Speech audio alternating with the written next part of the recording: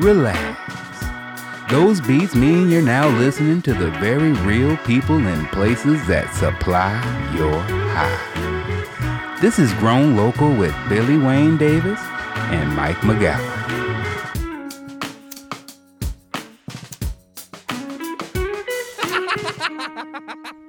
Merry Christmas, Billy. Merry holidays. Yes, to everyone involved. Happy Whatever Kwanzaa. you choose to celebrate or don't celebrate, be merry about it. Just be merry as fuck. Even if you think, Nightmare Before Christmas is a good Christmas movie, or, one of those movies, Merry Christmas, I guess. That is, I guess.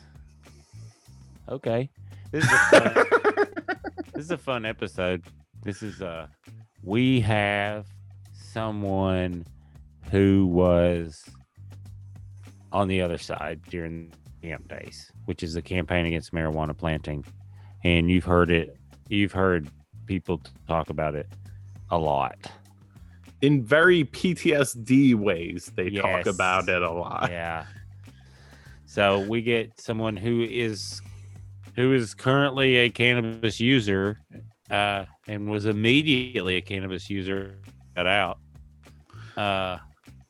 But it's just a great interview because it's an interesting perspective.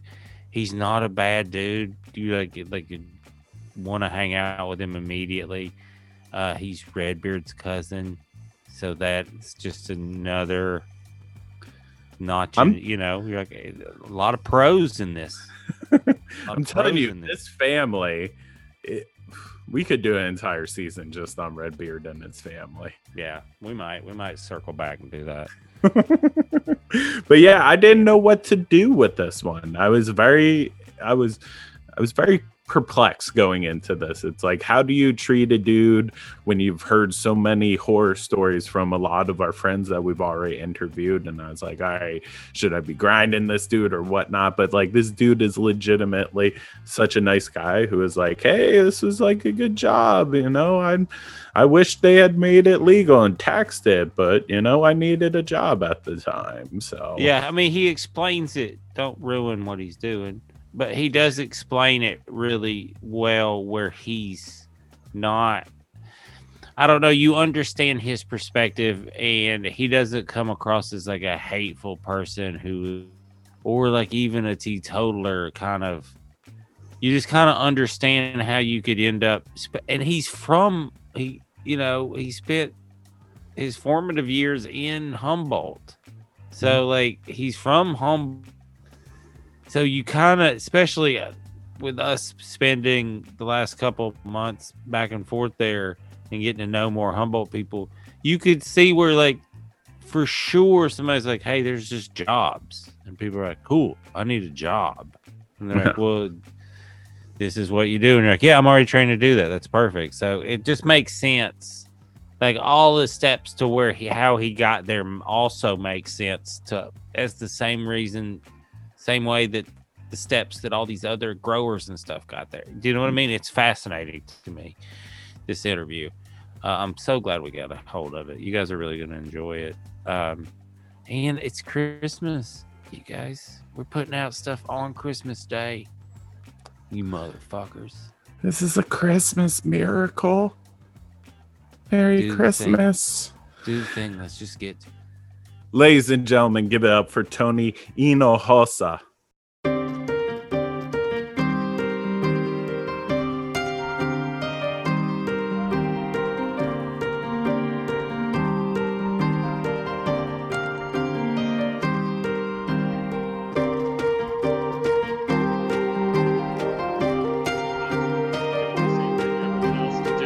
Staying at home, staying safe, Chilling out through quarantine. Yep. Where are you actually at right now? You can be as vague as you want to also. So just outside Sacramento, between Sacramento and Folsom. Oh, okay. A little town, Orangevale. Yeah. I've driven through there a couple times. But you just got back from the Triangle, correct? Because we were trying to get a hold of you before, and Matt was I can't get a hold of him, and I was like, I know how this works. So a friend of mine has like 650 acres on the Eel River Valley, and kind of out Spy Rock Road backside. And so she's allowing us to use 5 acres to homestead. And so we're building a homestead there, but she also has a pot garden, like a couple thousand plants. And so I was up there doing construction work and just general labor for her. Oh, that's amazing. And as soon as I'm totally on the other side now. Yes. And as soon as you said 650 acres on the Eel River, I was like, oh, that sounds like heaven. It is beautiful up there. I mean, yeah, we were just out by the Eel River area. That's where some of the people we previously interviewed actually live out. And driving out there, we were like, this is fucking gorgeous. Like, so it just is. Hearing you talk about homesteading also out there is amazing to me, because I'm like, man, it's kind of how can I say no? It's not a bad thing. I'm with Tony on this. Like, how could you say no? You're like, yeah, I'll be there. What time can we be there? That's pretty much how it went.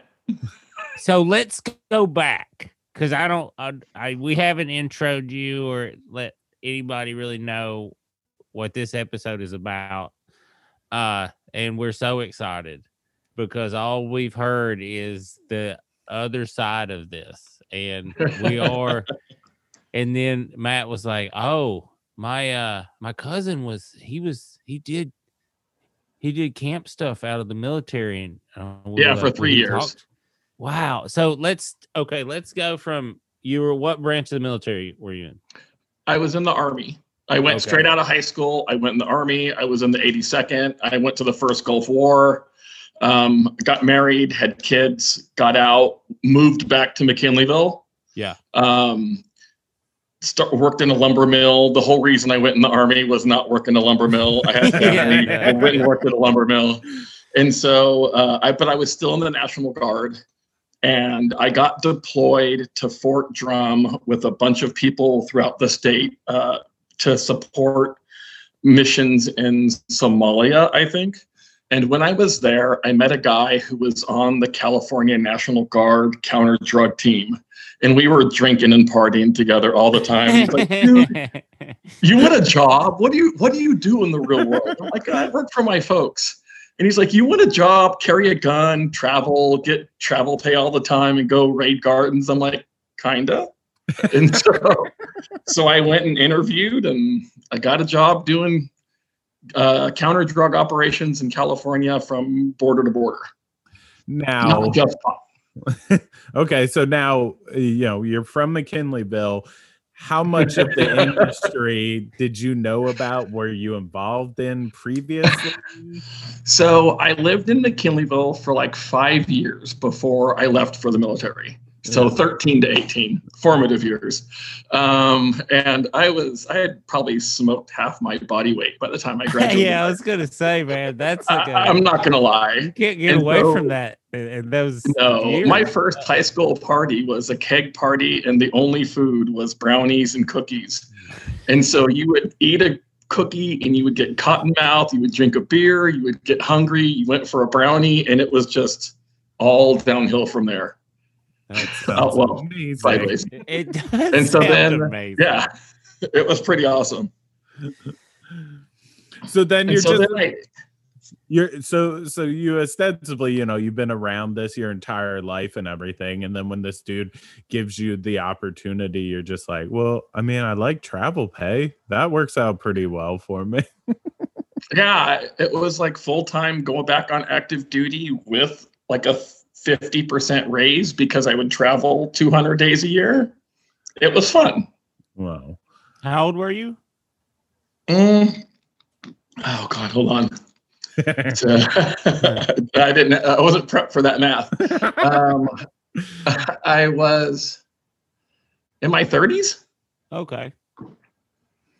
Now, so you said that it was all across the state. So like how much of it was actually dealing with cannabis grows and how much of it was dealing with other narcotic stuff? We did everything from clandestine border enforcement, looking for people pulling backpacks across the border with thermal goggles and like super secret stuff, all the way to camp. We did camp. I did camp for 3 years specifically. And then any of the county, and before camp happens, they'll do reconnaissance and they'll ask for like manpower walking out in the woods. And that's mostly what we did is we trained the cops how to walk in the woods and then help them during the season. Whoa. Now, when you say train them to walk in the woods, because of the fact that you grew up there, was there some telltale signs that you knew of to be looking for some of the groves? Yeah, were you like Tommy Lee Jones characters? No, well, if this tree is faced this way, that means they're growing downwind. A little bit of that, but I was in the infantry when I was in the Army. And so I spent a lot of times walking out in the woods looking for stuff. And so I was used to that work. And then flying in a helicopter in the 90s, water lines were on the surface. It was really easy they weren't making it hard. And so it was just you fly in helicopters, you GPS stuff, you come back, you look for the water lines, and there you go. And you get on the ground and you go find it. And you guys weren't really looking for people. You were just looking for the stuff, for the plants, right? In 3 years of camp specific, which is 2 months, like August, September of each year. And this was the 3 years leading up to 215. So my last year was the year that 215 got passed. And so I didn't have to deal with any of the ramifications from that. I got out right when that dipped in. So we were still doing it, that it was against the law across the board. And so it was just, I mean, God, it was like hide and go seek is really what it was. But in 3 seasons, I was on 3 arrests. I mean, you're flying in with a helicopter in the mountainous parts of Humboldt, Sonoma, and Napa. They hear you coming. Yeah, they do. I've been out there. K-Mud is telling them. The radio station's telling them, hey, there's helicopters and Army pickup trucks in the area. And so we knew that we were completely only scratching the surface and fighting against the stream at every level. I mean, that was part of the fun. So like then I like that. Can I just, I'm sorry. I have a couple. It's just because I have friends that like in military. I have friends that are policemen. I have friends that, so I understand like every like angle. And that's how my dad has taught me to think too. My whole life is like, you have to understand all walks of life. So like, that's what I always thought too, was like, as far as military goes, like, if I was in the if I was forced to be in the military, I would just be like, can I go hunt them plants? That sounds kind of safe. I mean, I couldn't get, it was the Middle East was heating up. I'd already been to the first war. The Middle East was going crazy, and I had a job that let me work full time and paid me to carry a 45 concealed, paid my travel bills everywhere I went, and I could not get deployed out of the country unless we went back to war and they were run out of people. So yeah, it was fun. And I mean, driving through that area of the state is absolutely amazing. So I can't even fathom what it would be like to fly around on a helicopter just through those mountains. And sometimes you forget that they're paying you because it's work. Because you're, I knew it. Doors are off the helicopter. Doors are off. You're just flying through the valleys. And we had a Vietnam vet helicopter pilot when I worked Humboldt, and that guy was crazy. And he would just like dip down into the river valleys. He's like, "Come on, boys!" And he just crazy stuff. But yeah, it's beautiful. But the thing is everywhere you grow pot isn't where you can drive. And the reason we had to take a helicopter was because it was out in the middle of BFE. And so you couldn't always land where the pot was. A lot of times they would kind of spot it for you, and then they'd fly 7 miles across the valley to a flat rock and drop you off. and then fly back to the pot and go this way. We'll be back in 30 minutes. And you just kind of had to walk in that general direction until they came back. So it wasn't all easy, but that was half, to me, after being in the military, that was half the fun, was how hard it was. Because they were trying to hide it. We were trying to find it. Yeah, so I mean, just straight up with my black market days or the people's market days, Traditional market, one of the things for me too was it just always felt like a cat and mouse game, and we've heard that continuously, and like I thought that was a lot of fun. It's nice to hear people on the other side were having as much fun as we were in some respects. Just like we knew that we weren't getting it all. So all you can not do even close. Not even close. Not even close. I mean, I've been on a 6,500 plant day. Yeah. That was a place on the way to Willow Creek out 299, and it was a fake house. The house was built 2-story house, no floor. They were growing in the floor. They had fake cars in the driveway. They had kids play stuff in the back. No one had ever lived there. It was just a grow. And then they had about 3,000 plants that were seedlings. But they count everything with a root and a leaf is a plant. And there was 60, 63, 85, 6,500, something like that day. It's so funny. But no arrests. No, not that I know of, because we only did the field work. We were essentially deputized, so we could assist. And if they said, get that guy, we were instantly deputized for a small arrest, but we weren't law enforcement. So we couldn't do a lot of like the search warrant work. We were just kind of helpers that were on their side. Huh. Because there's a fuzzy line with military and law enforcement, even if it's National Guard, which are state, not federal troopers. So there was a lot of, you guys don't go over here, and we just hang out in the driveway. If you hear someone running, give us a holler. But we couldn't you weren't supposed to go in a house. There was like certain things that we couldn't do because we weren't sworn law enforcement officers. We were the governor's soldiers doing support. Were you in fatigues? Yes. I was in full military uniform. So there was like a psychological element to what you guys were doing too. We never saw anybody. Huh. We were in the woods all the time. We met at the remote, wherever the county did their wherever they have their detectives or their eradication guys, we would go to their remote place. We would meet. We would plan, we'd drive, we'd meet the helicopter. We'd either drive. Sometimes we wouldn't even have a helicopter because these were places you could drive to and just go get. And I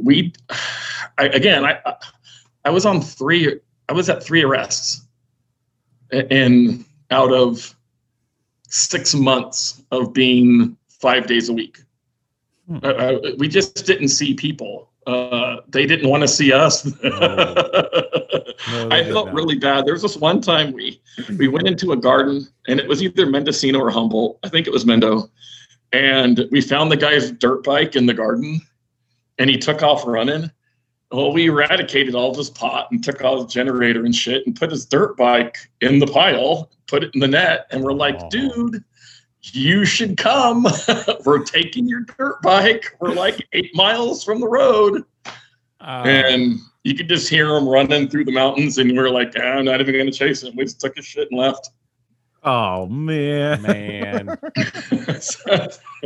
I bet somewhere right now, if he's still around, he might be being like, and they took my fucking dirt bike, you guys. And we found like mail with his name on it, and they ran the video. I mean, we never went to the arrest, but once in a while, the guys. Like if you leave in mail. Yeah. So when you don't be dumb. Yeah.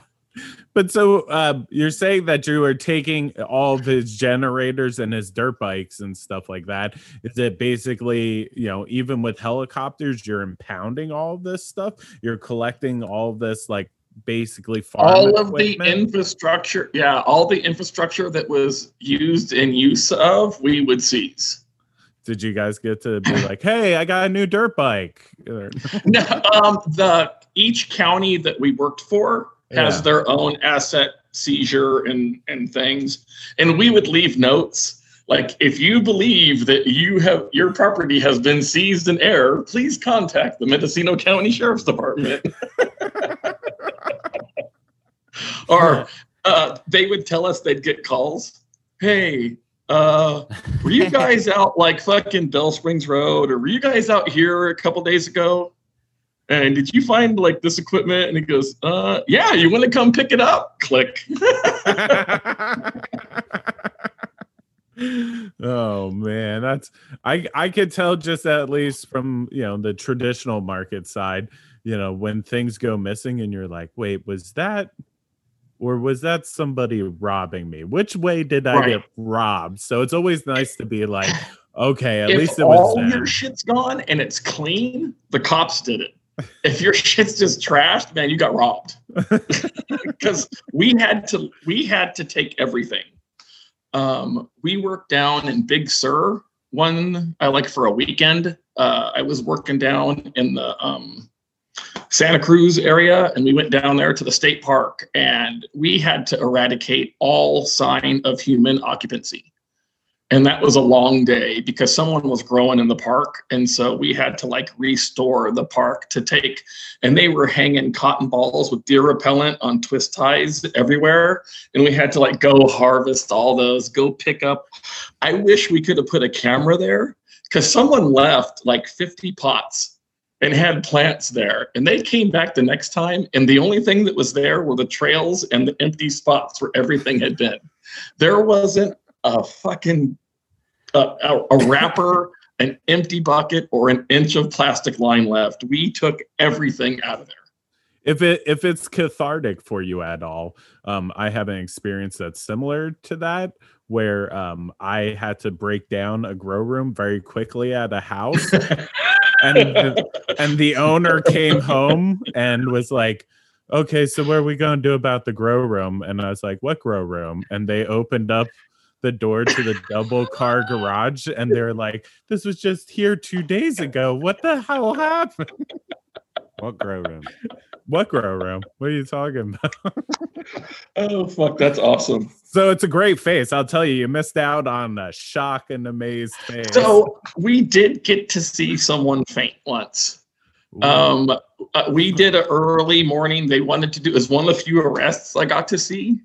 We had all crept into this garden at 3:30 in the morning, and we're talking bone mics and bone speakers and throat mics where you can whisper and no one can hear you. And we're camouflaged to the nines, and we're laying in this guy's garden. And they had been trail camera, and they knew what days he was coming in. And so there's 6 of us laying in this guy's garden. Sun comes up. Hi girls, how's it going? Dun, dun, dun, dun, dun. And you hear 3, 2, 1. Sheriff Department, don't move. Boom. And he just down to the ground. Passed out. You know what? That would startle me. Yeah. If 6 men with guns jumped out in the middle of the night or the first light and started yelling. So it was I'd never seen that happen before. That was kind of funny. That seems fairly involved and a lot of tech. Was there a reason why you treated that specific person? No, that's just the stuff that we have. Because when you're on quads or when you're doing surveillance, you already have that kind of stuff. But it just helps when you're laying there if you have all the gear. Yeah. No, but well, if you have it, then why not? I think is what you're saying. Yeah, that's what we have it. That's the point. Because we do stuff like that. But for most of so you're saying that you've only been to 5 arrests or involved? I'd say 5 max. Now, how many grows have you busted in that time, though? Multiples a day. Whoa. Tens of thousands of plants.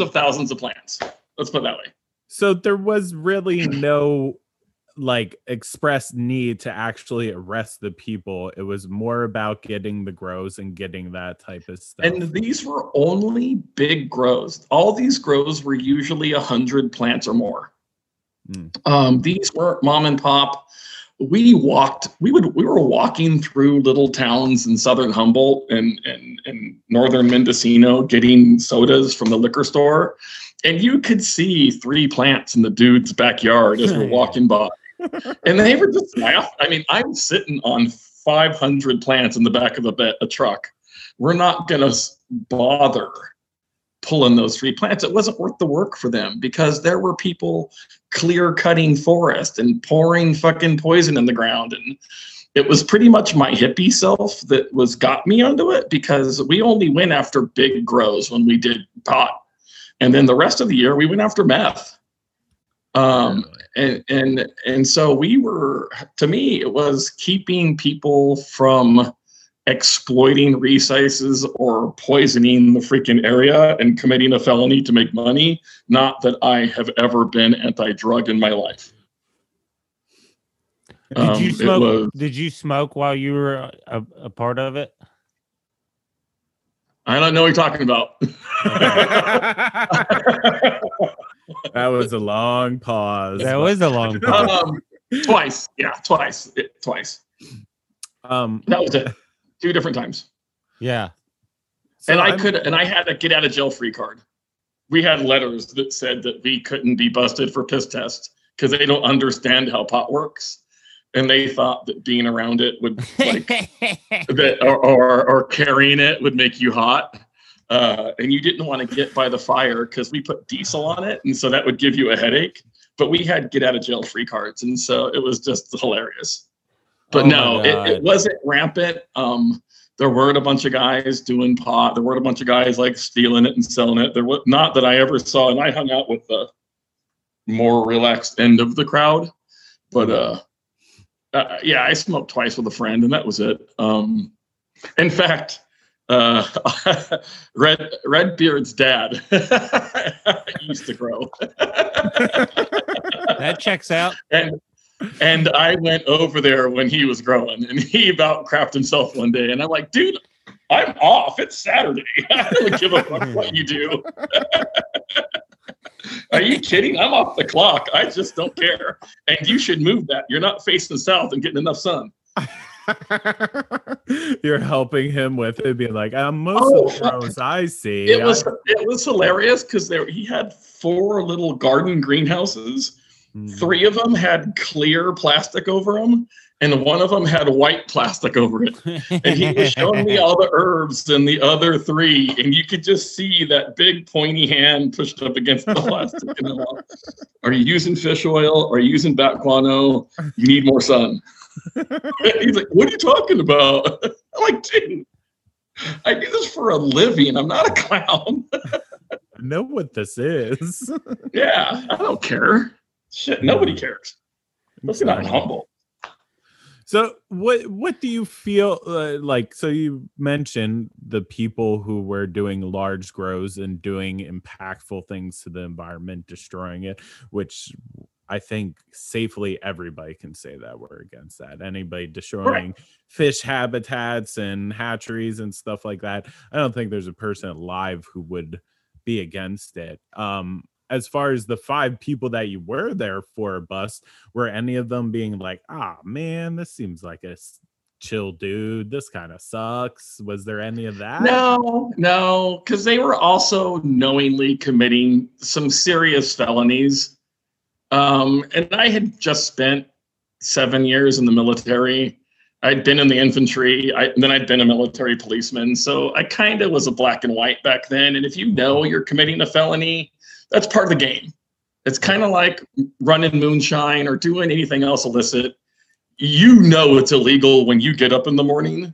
So I don't feel sorry for them. And that's why we didn't go after, that's the other reason. They just don't go after backyard growers. They don't go after, like, seriously, Humboldt was like, if it's under 100 plants, we're not going to waste our time. Yeah. There's so much more pot to go after. Without a doubt. I mean, I have a friend who ended up doing 5 years in federal prison, and I asked him about it. I was like, hey, man, now that it's legal, how do you feel about it? And he was like, well, the money I was making wasn't legal. So, in his mind, he realized what he was doing. He realized what he was getting himself into and kind of made peace with that at the same time. And it's a lot of money. Back in the day, it was a lot of money back in the 90s. It wasn't. Well, that's what we talked to people, especially this one older lady. She was crazy, not crazy, but she was like awesome. She would come in and just say stuff, then leave. It was one of my favorite interviews. But she would just drop these dimes of great information and knowledge, and then she was out doing something else. But what she kept talking about was there was a change, and I forget when, but she was like, when you started seeing diesel trucks bringing in tons of diesel gas to these big grows real far and deep, and she was like, and they would fuck up our roads and this stuff. And that's when you were just like, oh, because you could see, no one liked you guys buzzing their farms and shit. But nobody wants someone clear cutting 50 acres and fucking destroying your area, bringing a bunch of out-of-towners into work and usually when it was that size in the 90s, man, it was not corporate backed. I mean, the bigger the grows, they were. That's when we started. It had a corporate structure. It just wasn't. Yeah, it did have a corporate structure, but just not licensed, no LLCs. Yes.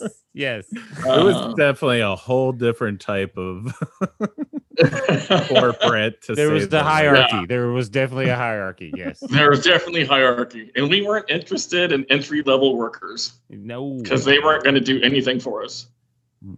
So was it cartels even then?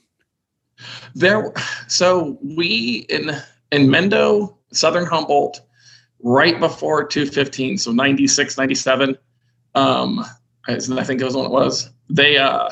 We started seeing more undocumented garden workers, and we started finding like M16s and rifles and stuff in gardens.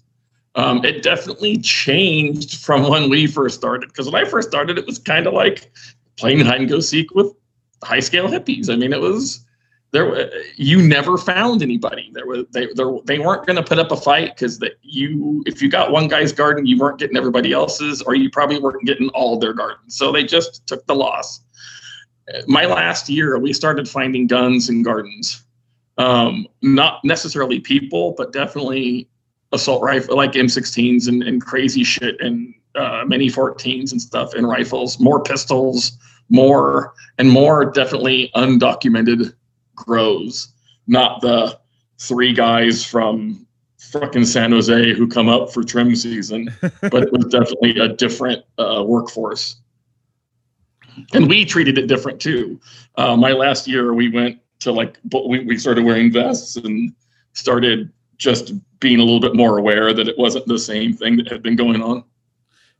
Yeah, so I mean that has to be a drastic shift from being like, oh, we're playing hide and go seek with some people, and now this is getting real serious. Yeah, and then it makes you you're like, fuck, this isn't fun anymore. So yeah, I don't want to die over this. Y'all, that's exactly. Y'all, this is a plant. This is the plant. Yeah, not for pot. Not for pot. I was not interested in a firefight for pot. One of the things I think was interesting, you kind of said it earlier, but you said that, the group of guys you were working with were like kind of chill. In the different groups of camp, were there more people who are very serious about it, as far as like, I'm fighting against the devil's lettuce? There is definitely a conservative slant against marijuana. And so in the military, you tend to see more conservative people. And so some of my friends were really they really were like Pot's like not the devil, but this needs to be done. Yeah. And I'm just like, dude, it's fucking Pot, chill. You obviously have never smoked. So that's exactly it. So it's like, oh, you've never smoked this. Yeah, I mean, that's and it was funny because like I met this girl and her parents had grown, and they were like, how do you sleep? How do you go to bed at night? I'm like, I'm tired at the end of the day. Because again, felons, like hardcore felons. We were not going after 5 plants with the fucking tie-dye flag out front. We were doing people that were making their living committing a felony. And unfortunately, law enforcement is capital enforcement, and so they weren't paying their taxes, so the state was mad. I mean, I have a different opinion about it now, but I definitely thought we were in the right what we were doing. And again, it was against the law, so technically we were right in what we were doing. But I now work for a friend who has a legal grow, and it's kind of hilarious that I helped her harvest this year. And I was like, it's kind of funny getting paid to cut down plants and have to be careful with them. Is anybody ever weirded out at the grow to tell them?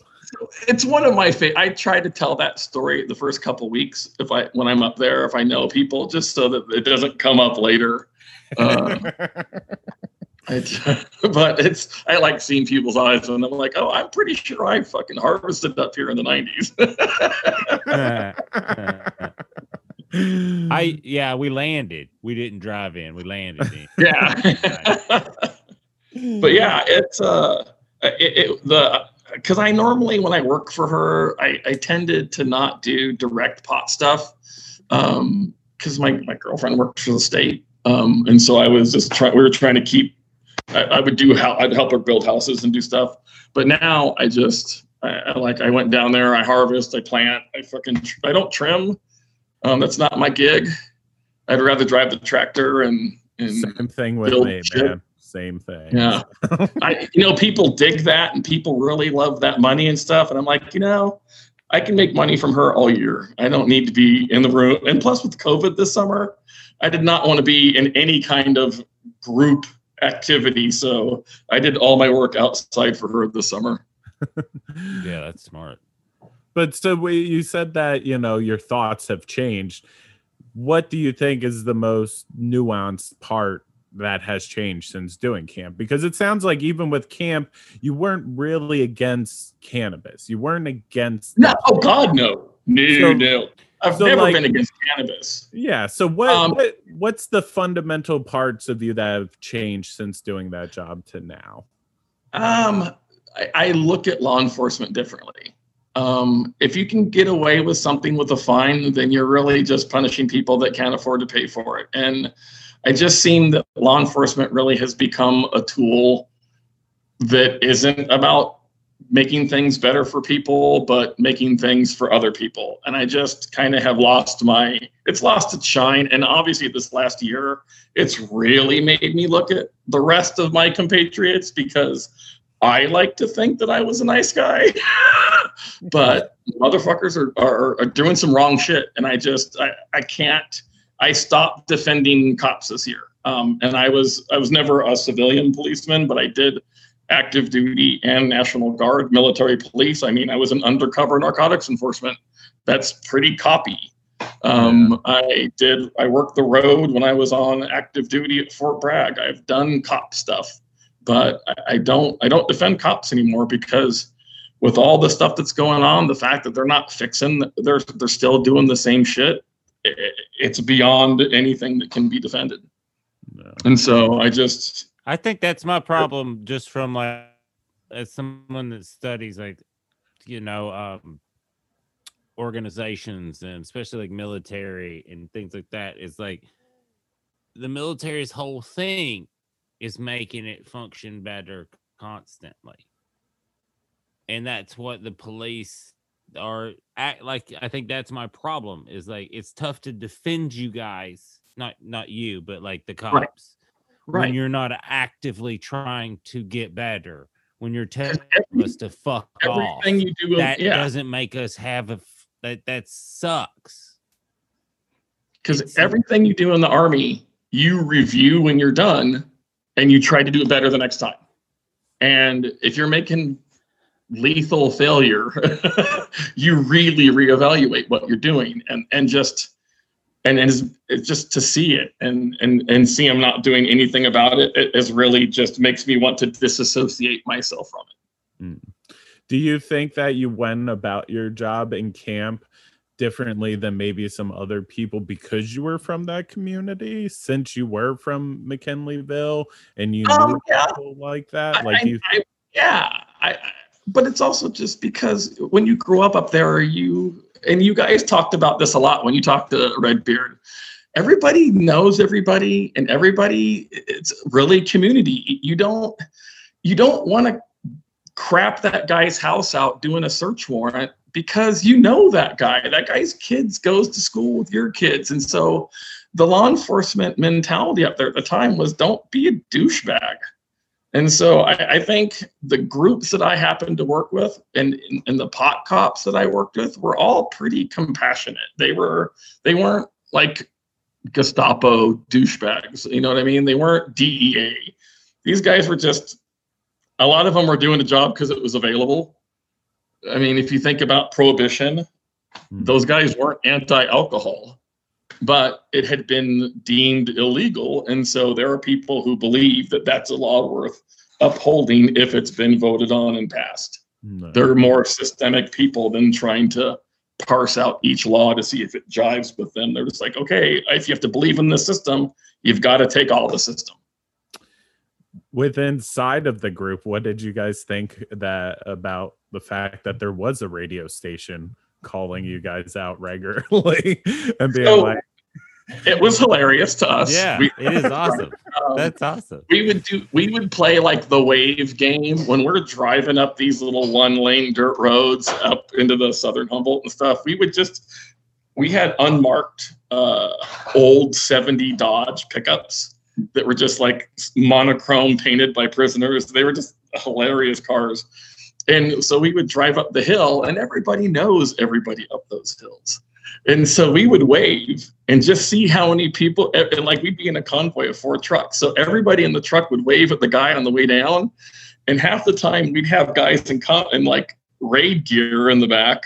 Or if we were going down the mountain, we'd have pickups full of pot.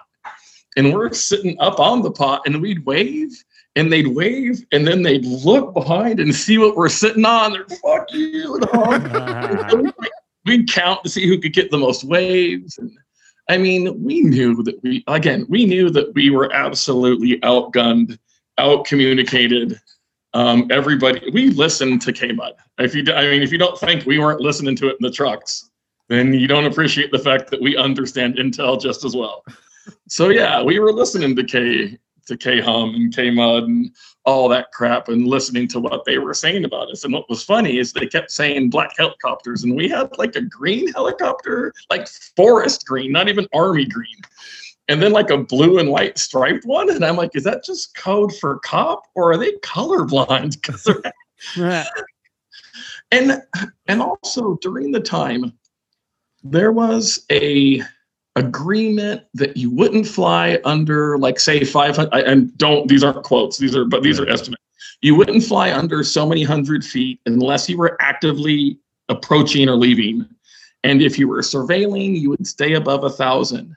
And all of the people that I worked with were really good about not flying over the housing areas, not lingering if they didn't have to, and coming back up to 2,500 or whatever the ceiling appropriate for travel was, because at the end of the day, it was hard work. And so you didn't want to do it for nothing. And again, it wasn't like it was an ideological, we hate these people. This was like, we're doing a job, and the worse we do it, the harder it is to do it effectively and do it efficiently. So it really was I mean, I'm not going to say we were the nicest people in the world. We were taking all their stuff.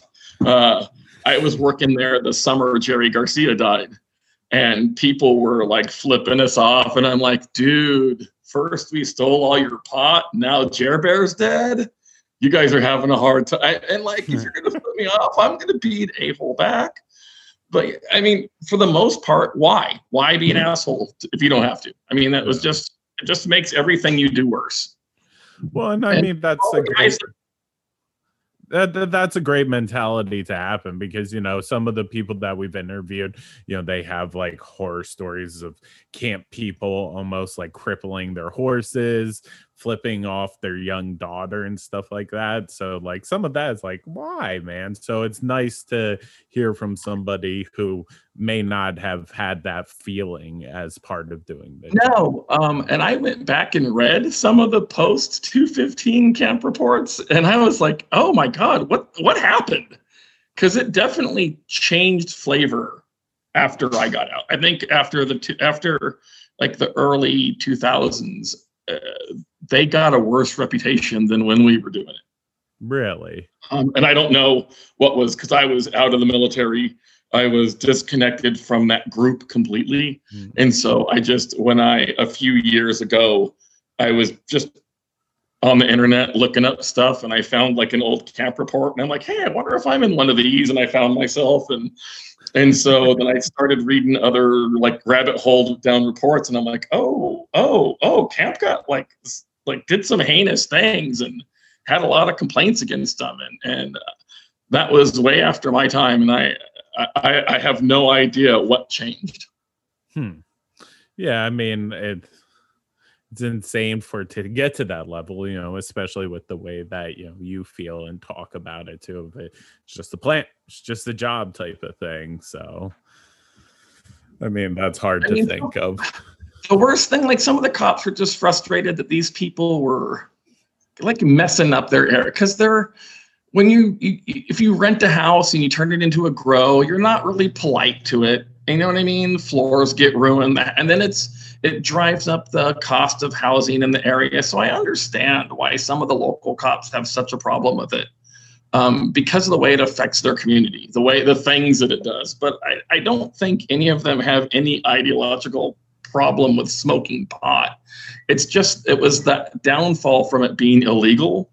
And when you have an illegal operation, you're going to have detritus around it that you don't want. No, without a doubt. Well, it also sounds like, and we've talked to a lot of really cool growers in Southern Humboldt, and we're going back up as soon as COVID kind of chills the fuck out. But what it kind of tracks with what you said too, is that even you guys that grew up there, you understand that there's a community to this, and we're not fucking with these people that aren't trying to get rich, that are just taking care of this lifestyle and this homesteader kind of mentality. And they've found this kind of side cash crop that they can also grow that helps the overhead with everything else. And you guys were like, kept money in Humboldt County for a long time. Exactly. And then how do you make it worse? And then these other people came in, were trying to get crazy rich real fast, and just fortune, like, yeah. I mean, it sounds like they're coal barons, is what it sounds like. Yes, they did the same thing. Coming in and clear cutting everything because they don't care, because in 20 years it won't be their problem, or in 5 years it won't be their problem, because they've gone in, turned it like 100 times their money, and they're out. Yeah. And that happens really quick in cannabis. But so what? Really quick though. So what time period were you in camp then? It's I'm going to say 90, between 94, 97, 95, 97, 95, 6, 7, I think is the 3 years I worked. Were there any guys there from like way earlier? Because like, did you know any guys at that time who were doing it like in the 80s and stuff like that? Like no. The helicopter pilot, or the helicopter? So the helicopter pilots were rentals. Like they were contracted, they weren't cops and they weren't military pilots. They were contracted to do this work because they were long lining and hauling cable and doing surveillance. And so they were just civilian pilots that had been contracted by the California Department of Justice to do this, because camp fell under the California Department of Justice because it was a state program. Yeah. Huh. What do you think? Because like I said, we've interviewed tons of people who have stories about camp, growing up on the other side. What do you think you would like them to know about it from your perspective and from what you were doing? Because, I'll be honest, some of these people do have really bad memories and really bad stuff. They do. It's been fascinating. Yeah, they see, and you're just... I mean, one of the guys, the guy that's the gardener for this lady that I work with, he's been arrested a couple of times, and we have sat down and smoked a couple bowls and had some deep conversations about the different sides, because he got busted down in Southern California and it was a completely different experience. Been busted down south, been busted up north, and he's like, I'll get arrested up north all day long. He's like, that's fine. They treat you like a human. He's like, getting arrested down South Central Valley is kind of a nightmare. And so, yeah, for me, again, I think appreciating the fact that we knew we were just scratching the surface and that we thought it was the same game of hide and go seek. And that when we had to crawl on our hands and knees through the manzanita, through a rabbit trail to get from plant to plant that was 20 feet apart, yeah, we cussed them because we know that they made it as absolutely hard for us to do as they could. You know what I mean? You make it hard for them to find. You make it hard for them to get to. Maybe they'll miss one. Well, that just made us look harder because seriously, it was just part of the game. Yeah. No, without a doubt. And like I said, I felt that immediately too. I mean, at least in my years of doing it, of being like, oh, did you hear? This is how they're going around and busting people. And it's like, oh, okay. So how can we figure out a way around that? And so it was crazy. There's some good effort. I mean, you know what I mean? There was a lot of camouflage effort. And then a lot of it was just disbursement. Pray they can't find it all. How many pot plants do you think you flew over regularly that you had no idea about? I have no idea. We were flying over northern Humboldt and northern Mendocino. If it's outdoor grow and you can see it in the sun, it's a different color green because it's not from that forest. It's the same color as a madrone leaf, but it grows like a tropical plant. And so it sticks out. It really is easy to see from the air. So we were really good about finding it. They used to run satellite and Air National Guard photo reconnaissance up and down the coast. And then they have analysts sit down and look for it. And then they would send that information. It is insane the level of engagement that they put in looking for big outdoor grows. How expensive do you think that was? It's not that. They're already doing it's a training flight. Those guys need to fly and film something because they're Air National Guard photo reconnaissance. They have to do something. So this was just a way for them to work within the state and do something that they're trained to do. It's already in the budget. We might as well do it. And so now it's funny. At my friend's garden, she's like I said, she's got all the permits in. She's legal. She's just finishing a few other things. And now she's like, oh, yeah, the drones fly over because they do all drone reconnaissance now instead of guys in helicopters and guys in airplanes. And she's like, you know what? They fly over and they just fly around our property and because they've got their permits in and they're doing everything. It's different to see how it's changed. I mean, just how accepted it is. And I'm glad that we were stopped wasting money.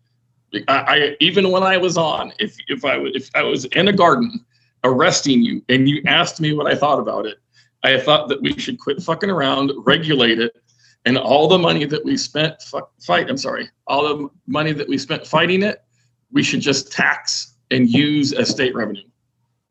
always been a proponent because there's no reason that pot should have been illegal when alcohol was legal at the time. Amen. So I kind of, even when I was doing it, felt that it was a waste, but, and have always been a proponent of it being legal and tax it like tobacco. I mean, well, there's examples of how to tax it and make money off of it and still let it be. Can I, like, when you were messing, like you said, you messed with meth too, like when you went and messed with the meth people, was there an element of danger that you knew going in when you were messing with it that you didn't? So the meth stuff that we did was mostly long range surveillance. They would like the LA County would give us a tip that somebody was going to cook over the weekend. And they're like, hey, you guys watch this house with a thermal sight, but will you watch this house? And so we would just sit off in a clandestine spot and watch it. And and we recorded vehicles going in and out. And if it ever heat bloomed, we'd call. But as long as cars were just going out, we sat there for a month one time and nothing happened. And then other times you sit there and they're like, hey, come help us. And like you would go and do surveillance. If they were going to do a raid on a meth lab, we would do perimeter security. Because again, we didn't necessarily have to go all the way in. We just helped them with manpower, so to speak. Mm-hmm. And then the other drugs, like drug trafficking across the border. If you were walking across the border and didn't have a backpack, we didn't call Border Patrol because that wasn't our job. Immigration wasn't our job. We were I'm half Mexican. I was not going to narc people crossing the border. But I definitely, if I saw 5 guys with backpacks, was going to call somebody to come get them. Because that's when they're trucking pounds of meth and pounds of heroin and pounds of. If they're bringing pot over, they're stupid and deserve to get arrested. Humboldt, I'm offended. Man, Tony, thank you so much for your time, man. This has been. That was my pleasure. It was. Yeah, when Matt asked me, he's like, hey, would you be interested? I'm all, man, yeah, absolutely. Because I think it might be surprising to hear how it wasn't like we felt we were trying to save the world. You know what I mean? You're doing something wrong and you know it's wrong. And hey, we're here to make sure you know you can get caught. Because otherwise, what's the point of it being illegal? It's never been, the guys I worked with, mostly it was never ideological. It was just, again, especially the guys I worked with, it was a job and it was fun. And so it was something to do. It's kind of like if you think about the Untouchables, you don't think any of those guys busting stills went to the bar and drank? Oh, all of them. Like, I know. Yeah. And so my uncle was in the Air Force, and he was like, this dude. He was a firefighter in the Air Force. He was like, and this dude that I was real good buddies with. He's like, we did all kinds of drugs together. He was like, he went and he worked for the DEA in Miami, and I was like, did he stop doing drugs? Yeah. He's like, no, I think he did more drugs. And I was like, yeah, probably. So I didn't take advantage of it because I would have felt like a hypocrite. I mean, I smoked right after I quit doing that job. I'm not going to lie. I got laid off on Halloween, and I was high that night. I drove from Sacramento area back to Humboldt, back to Eureka, and I went out fucking Halloween party and got high. I'm like, fuck these guys. I'm working for the other side. And I said, but here I am. Well, I mean, there's a former detective in Nashville. I was the first person he got stoned with when he retired.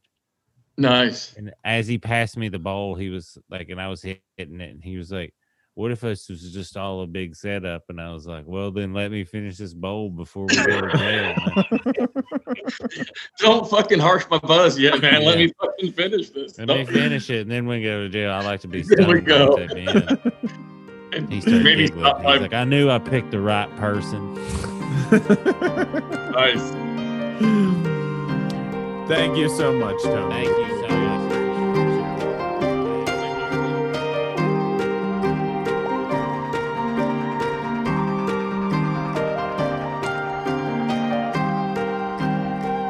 That was awesome. I told you. It was so good. And we are going to hang with him. we definitely hanging with him, because later on we find out, as soon as the interview's done, he was an extra in the movie Outbreak, which hardcore 2020 vibes right now. And Ferndale, one of our favorite places in Humboldt, filmed there, that beautiful little town. And so we're gonna be hanging out with him. He's got movie credits.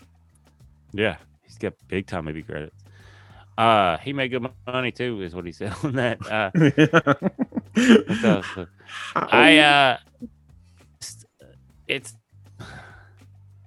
I'm not mad at him.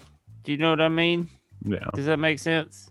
Very much. Like, so. I don't know. I think my thing is, like, I could see where if cards fell 2 or 3 different ways for me, I could easily end up in a helicopter looking for stuff I don't necessarily believe in. Do you know what I mean? Absolutely. And I mean, at a larger scale of it, we've been talking this entire season about community.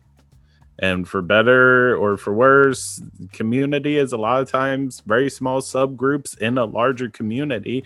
And he for sure was a part of that community. I mean, he's still a part of it. He's a part of, McKinleyville and family on both sides of the tracks and everything, as far as, cannabis growing. So, I mean, it's community. It's the people we live with, even if we're like, you got a job doing that, I got a job doing the opposite. Well, it's like he said too, it's like it shouldn't be the opposite. It should be doing what they were, ideally what they're doing is like eradicating the people that are doing it bad. Like fucking up the environment and doing it to make up a ton of money. Do you know what I'm? It's just like, like were protecting that agriculture does right now anyway, with legal backing. Exactly. So, like, I just think if the police get back to what their main gig was, which is taking care of the community, everything works better that way instead of but guys, we digress. Check out our on. It's really it's fucking kicking off right now. Justin's growing with us. It's about to we're cleaning out our spaces. We're getting ready for the tent build. Everybody's getting their equipment. I'm so ready. It's crazy. So also Mike's gonna do a new dime bag about the CBD pillow this week. I really enjoy it because Slee sent us a picture of a CBD pillow. He's like, haha, this is funny. And then I just drop a bunch of knowledge on it. And it's like, yeah, even if you're buying it from TJ Maxx, it's got tons of knowledge on how CBD and pillows works.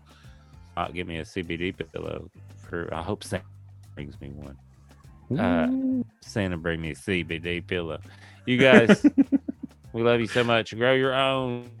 Follow us on Twitter or Instagram. It's all in the details there on your little podcast station. Also, hit us up at grownlocalpod@gmail.com if you want to advertise with us or have any questions. We love you. We love Slee the most. Grow your own, you guys. Merry Christmas.